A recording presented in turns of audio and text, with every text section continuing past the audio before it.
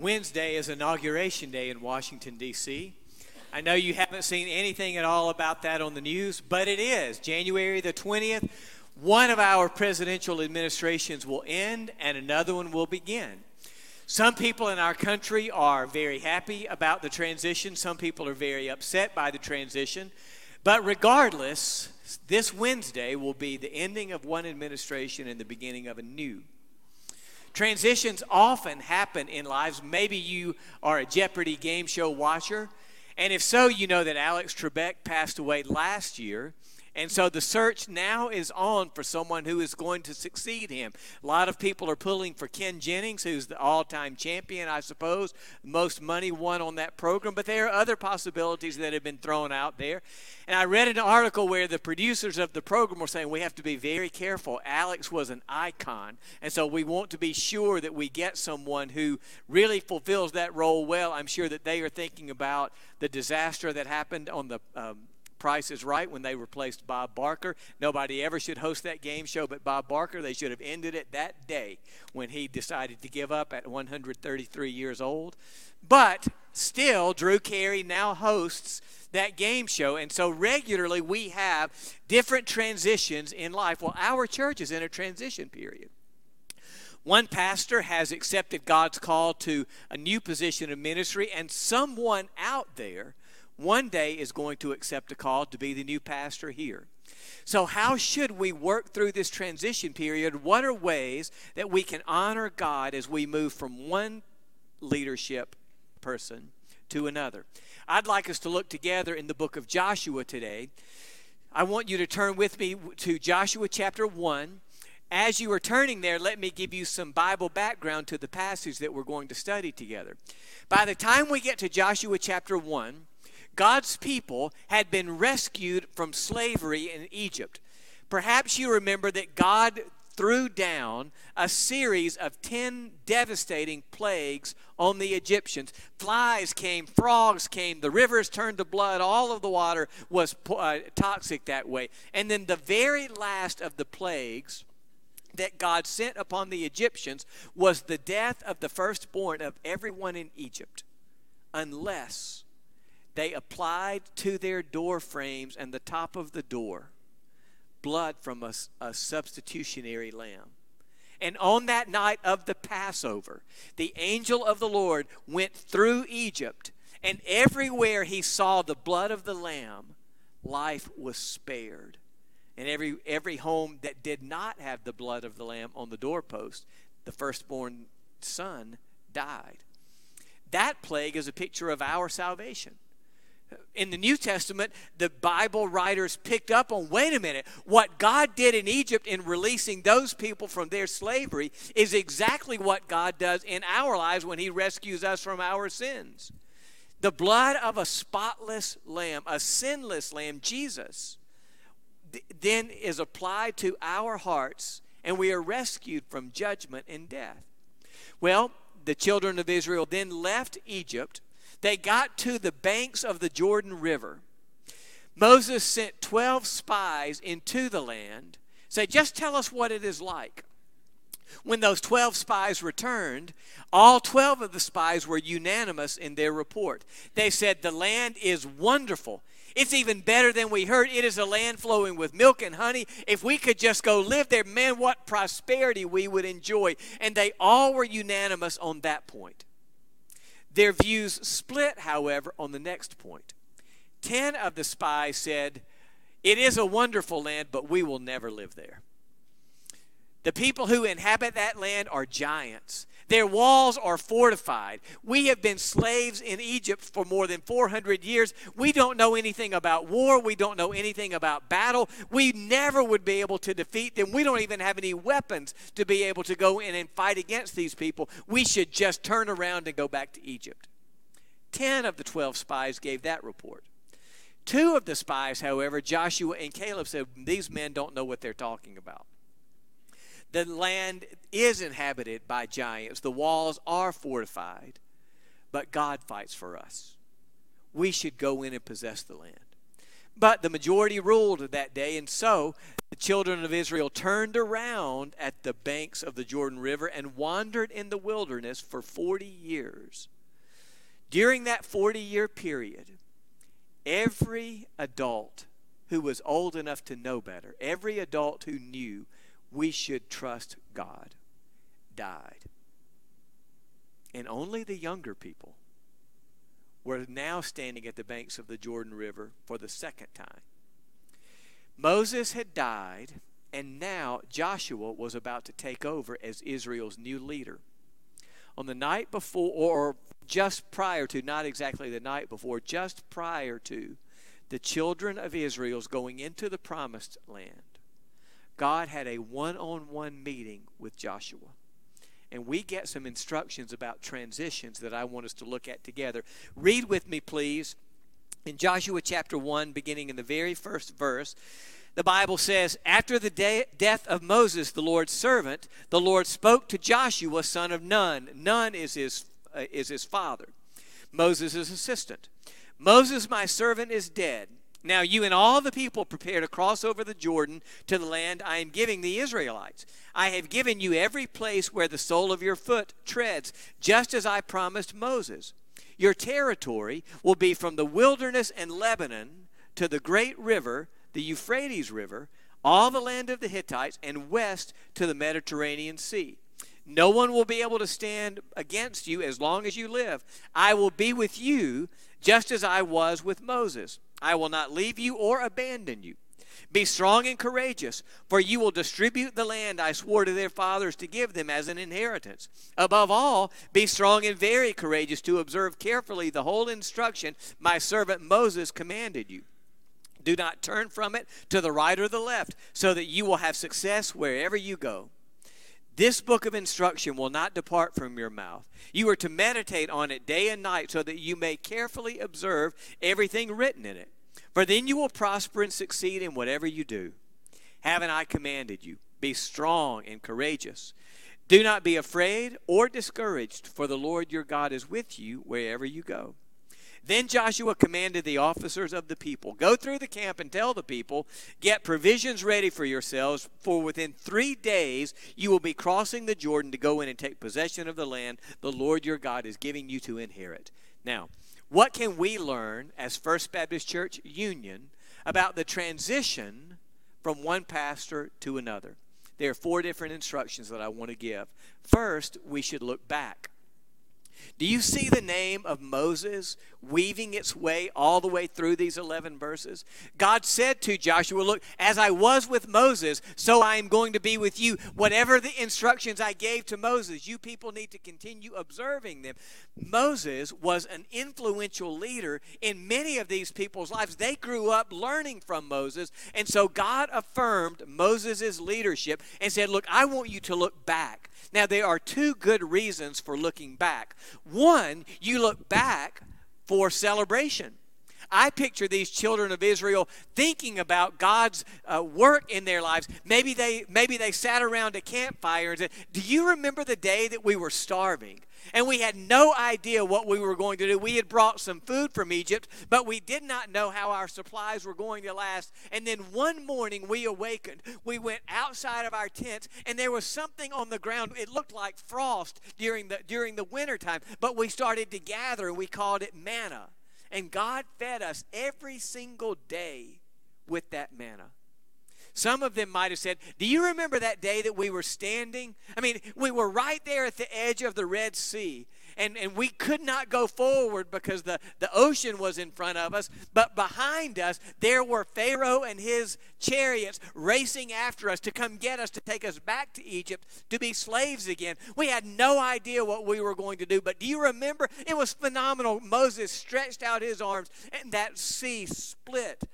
A big wind blew in, and the water stood as 2 walls on both sides of us, and we walked straight through the middle of those 2 walls, and the ground beneath us, it wasn't spongy, it wasn't soft, it was dry ground. God did that. And then when we all got to the other side, The scholars say there were about 2.5 million Israelites by this time. When we got to the other side, Pharaoh said, let's go get them. And so they started coming through that same pathway, and Moses pulled his arms down, and the walls of water collapsed on top of the Egyptians, and we've never seen them again. One of the reasons that we look back is to celebrate and say, look at all that God has done. John Martin was an important part of this church life for 11 years. His family was. In transition periods, we should look backward to say, he helped put our marriage back together. John baptized me. He baptized my kids. He performed our wedding. He performed this person's funeral in our family. Your next pastor, our next pastor, is not going to be a person who comes in and says, I don't ever want to hear the name John Martin again. Because part of the way that God works in our lives is as we look backward to see how far we have come, to see all that has happened, and we celebrate it. Do any of you watch Nutrisystem commercials or things like that on television? Marie Osmond there's no telling how much money she's making today. Whenever they have these commercials, or for exercise equipment, something like that, whenever they have their spokespeople talking about the benefits of this particular diet plan or this piece of exercise equipment, they always show the before and after pictures. They don't just show the after pictures. They don't just put this person's picture up there and say, and look at how I look now. No, they always go backward and say, wow, look at the contrast. See, that's one of the reasons that we look back. This church today isn't what it was 11 years ago. And so we look back to say, look at what God did. Look at the lessons that he has taught us. Look at the people he has added. Look at the people, thank God, he's gotten rid of. Look at all of the people that are, look at how far we have come. And 11 years has been significant in our lives individually and in the life of this church. We look back. But looking back is more than just celebrating. It also gives us confidence for the future. God's track record of what he has done gives us the confidence to say we know what he will do.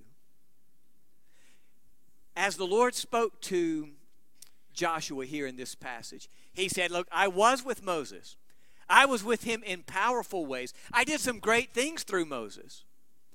But in the same way that I was with Moses, I am going to be with you. This church's history did not die the day that John and his family accepted a call to a different ministry. God will be with our next pastor in the very same way that he was. And we can look back and see, yes, God was with us during all of these days. He's going to be with us in the future. Which brings me to my second idea. We look back, but we also look forward. No church ever can be what God intends for it to be if it just settles into a holding pattern and says, well, we've kind of carved out a rut here, and so we're just going to be complacent here. God did not bring the children of Israel out of Egypt simply to stay on the banks of the Jordan River. Centuries before, he had promised to Abraham, every place where your foot steps, that's going to belong to your descendants. I'm going to make you as plentiful as the stars in the sky and the sand on the seashore. And this land where you now are walking is going to belong to your descendants forever. And so the children of Israel did not say, well, we've had a pretty good run. We've gotten out of Egypt. Why don't we just stay here? No, they were determined we are going into that promised land. God gave it to Abraham. He reaffirmed that promise to Isaac, his son. He gave it again to Jacob. And then all of us who are descendants of Jacob know this land belongs to us. And so we as a church need to look forward. We need to say, God, what are the next steps that you want for us? Where are the next chapters that you want to write for us? No church can always look back without looking forward. We need to be specifically seeking God during this time. To say, Lord, we're looking forward. Where do you want to lead us? See, the children of Israel did not leave Egypt just to go anywhere else in the world. They were headed to a specific destination. God's got a specific destination for us. And so we have to seek to say, God, what are the next chapters that you want to write for us? What are the next lessons that you want us to learn? What are the new steps that you want us to take? We are going to be in tune with you, Lord, so that as we look forward, we're not just randomly wandering down some path. We are headed where you want us to go. God knows exactly what lies ahead for us in the next few weeks and months. God knows exactly what is coming. I told you last week, if you were here, even though none of us in this room knows who our next pastor will be, God knows exactly where in the world he is right now. He's perhaps standing in a pulpit preaching, and God knows everything that needs to happen in that man's life and in that family's life for them to be ready to come here. Perhaps there are some deficiencies in his leadership that he will have to have an experience in his church, and he will learn how to manage conflict or navigate something difficult. And so God says before he can get to union, he has to learn this lesson, and so I'm going to prepare him for that. But if we turn that coin over, there may be some deficiencies in us. We may not be ready for the next pastor yet. And so it could be that God says before he gets here, here are the things that need to be worked out. Here are the lessons that need to be learned. Here are the relationships that need to be mended. And so we need to say, God, we are looking forward to what you want to do, and we're going to be in tune with you. We're going to seek you diligently and vigorously to say, God, you make sure that we're on the right path. You make sure that we are on the path to the promised land. Not just Mesopotamia, not just Edom, not just Moab. You get us to the right place where you want us to be. And so we look back, both to celebrate and to gain confidence. God has been with us, and he is going to be with us. We look forward to say, God, we don't know where we're going, but we know that you're going to get us there. And so we're going to be seeking you. Third, we need to look up. Do you see how in this passage God continued to say to Joshua, I will be with you. Do not fear, do not be discouraged. I've given you instructions. You hold on to this book of the law, and then you will prosper wherever you go. God continued to say, Joshua, the resource that you have for success is me. Don't rely on your own abilities. Don't rely on your own strength. Don't rely on your own plans or strategies.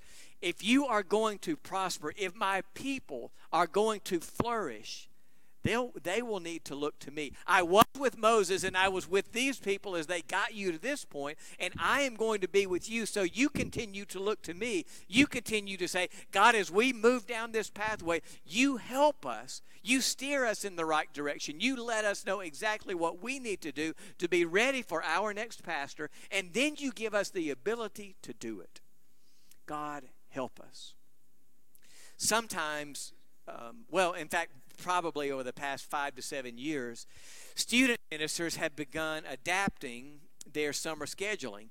I don't know what union is like, but lots of student ministers struggle getting kids to go to camp, not because they don't want to go to camp, but, we can only miss this many days of football weightlifting, and I have to work in order to earn some money, or we have cheerleading camp this week. And so there are some student ministers who have said, look, we're going to plan an in-town camp so that our students who work or can't maybe go off or can't afford the other camp can do this. And so not long ago, I was speaking at one of these events in Lafayette, Louisiana.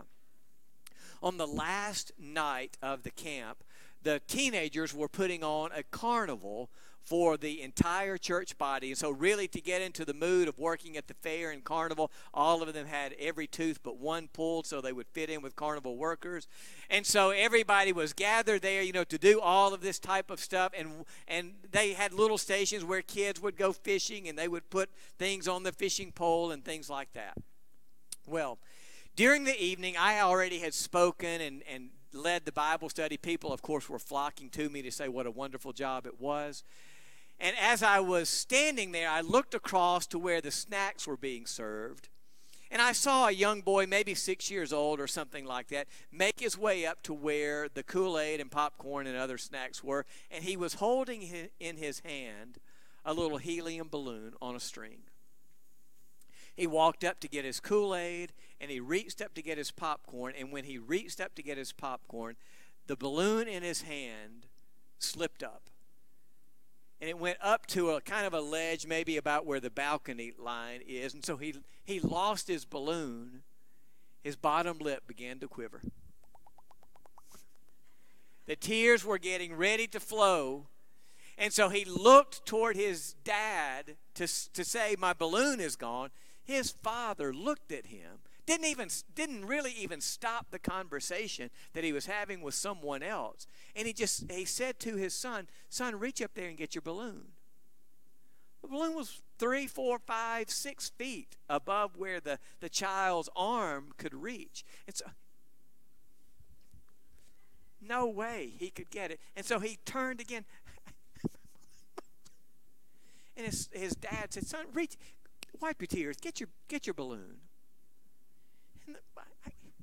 Dad, I can't get my balloon. And at that moment, his father reached down, grabbed the boy by his waist, scooped him up into the air, and the boy just reached up and grabbed his balloon, pulled it back down.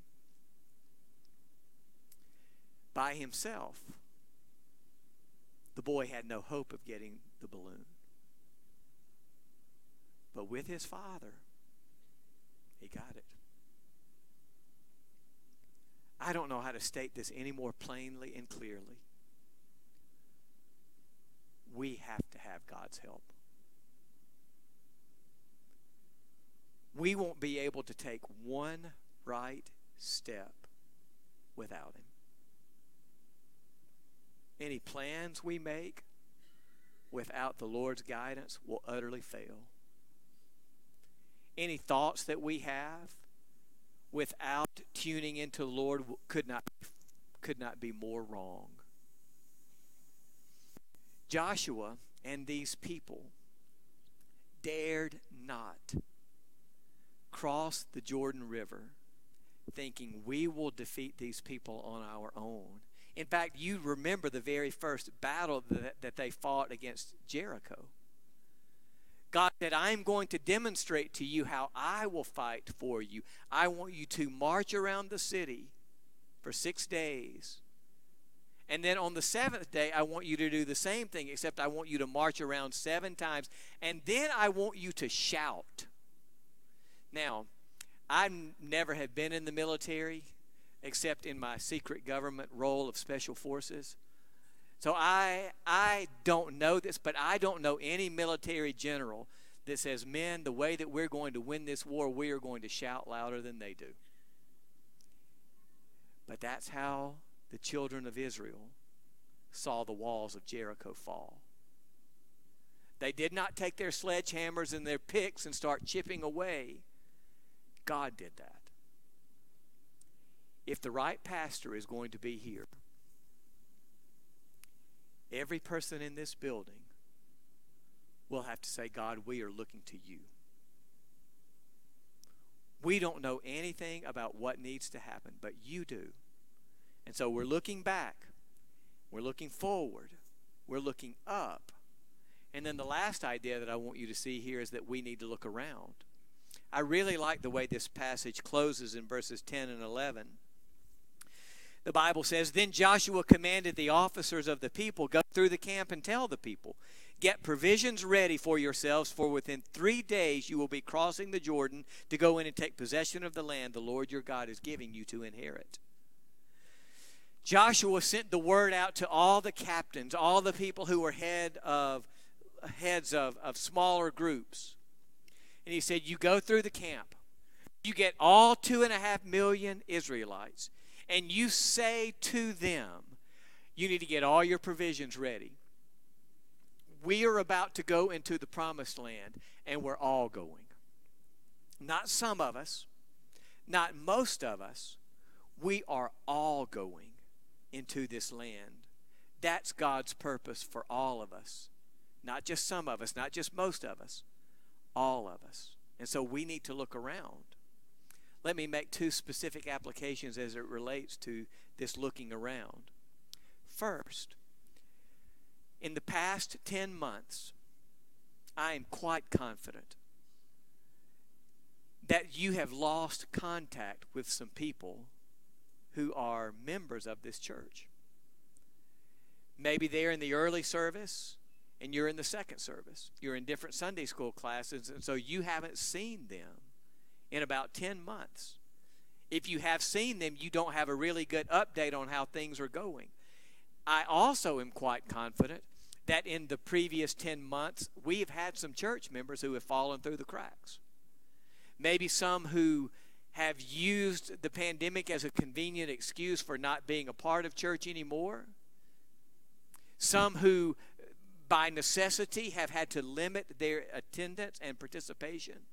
The church schedule in and of itself is somewhat streamlined.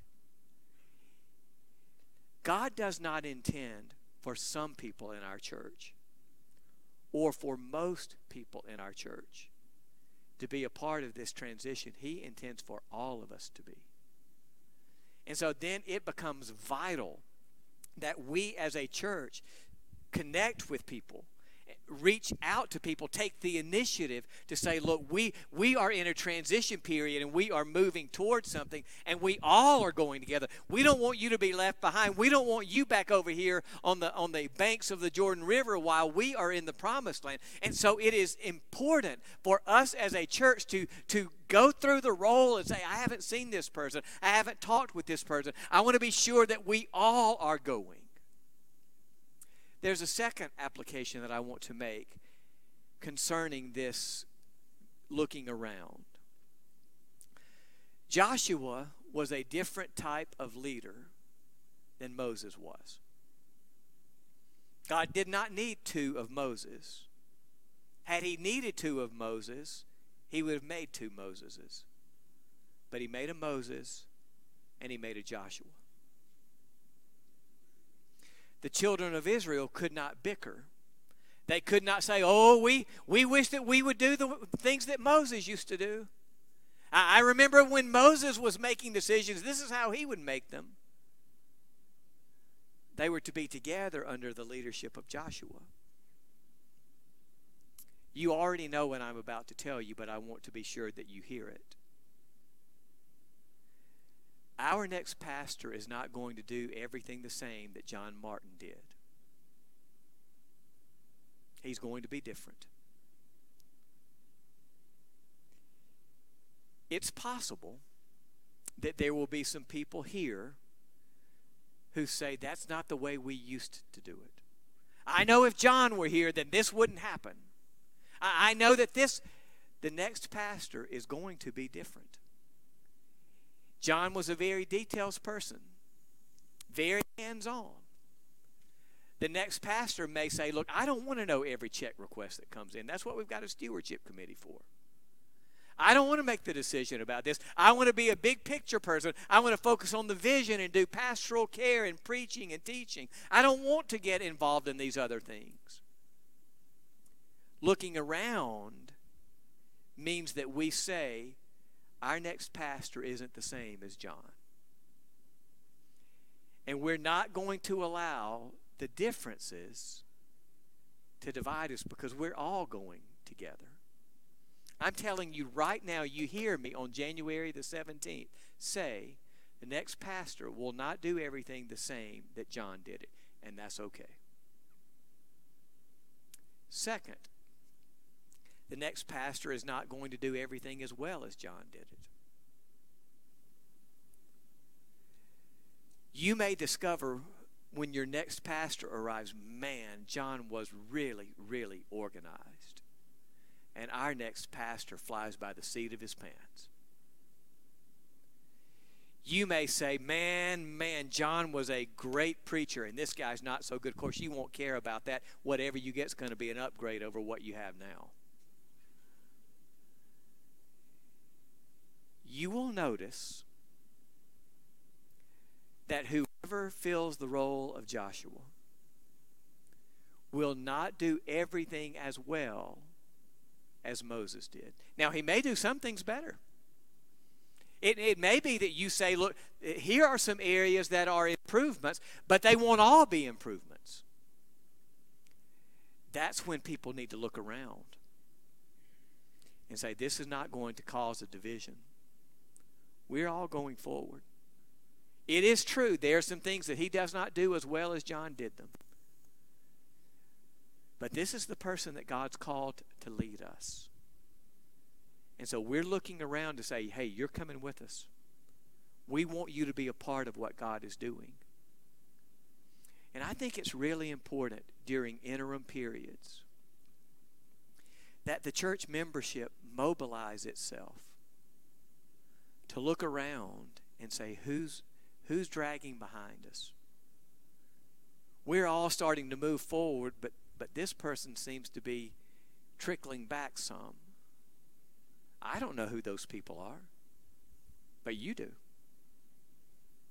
And so Joshua himself did not say, I am going to look around. He commanded all of the officers to go out and look around and say, hey, we're all getting ready to go. Come join us. Get all your stuff ready. We're going forward. Transition periods are natural parts of life. Sometimes we don't like them. Sometimes we wish that they wouldn't happen, but the reality is we always face them. And that's exactly where we are now at First Baptist Church Union. We're in a transition period. God has closed one chapter of ministry, but he isn't done with our church. He still has another chapter to go. And so it's important for us to use the scriptural principles that we can pick up here from this transition period to say, God, our Moses has moved on. You've led him to another place. But our Joshua is on the way. We want him to be ready for us, and we want to be ready for him so that we can fulfill all your purposes that you have for First Baptist Union. I'm going to ask our musicians to come, and they're going to lead us in a closing song of commitment. As they're making their way here, I want to say a couple of things. First, if any person in this room needs to talk with someone about a spiritual decision, maybe when we first began talking about this Passover lamb at the beginning of the message, you said, I need to be forgiven of my sins. I want to be rescued and given new life. Then in just a moment, when we dismiss from here from singing, I'll be right down here on the front row. Steve will be available. Corbin will be available to talk with you about whatever spiritual decision you might need to make. I also want to say this. We haven't even set a date on the calendar. But one day, we are going to select a pastor search committee. And that group of men and women is going to be commissioned with a grave responsibility to say, Lord, you lead us down the path that we need to go. We want the exact right man to be here. And so I'm going to ask in just a moment that we pray. I'm going to ask that you pray specifically for God to guide you as you vote for the people that you believe belong on our pastor search committee. And I'm going to ask you to pray, God, we don't know who those people are yet, but you know. And so be preparing them so that when they are selected, they will be able to carry out this responsibility well. So would you do that, please? Would everyone bow your heads? I'm going to allow you a moment to pray silently for the people that you believe should be on that committee, and then that you would pray for God, whoever is selected, that they would make the right choices, and then I will give a verbal prayer to lead into our final song.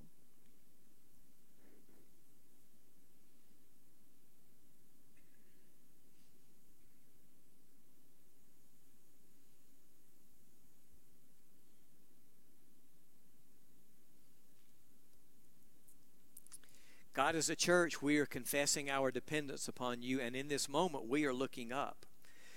We ask, God, that you steer our church family to the names that will represent us well in choosing the next pastor, in hearing your direction for whatever that person needs to be.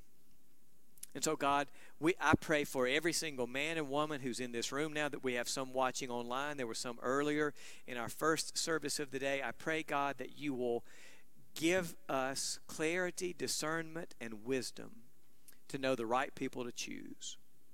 And then, God, once that committee is chosen, we pray that you will double up on the discernment, clarity, and wisdom, so that as they sift through resumes, as they consider potential candidates, that you will give them the exact person who needs to come as our next pastor. In Jesus' name we pray. Amen.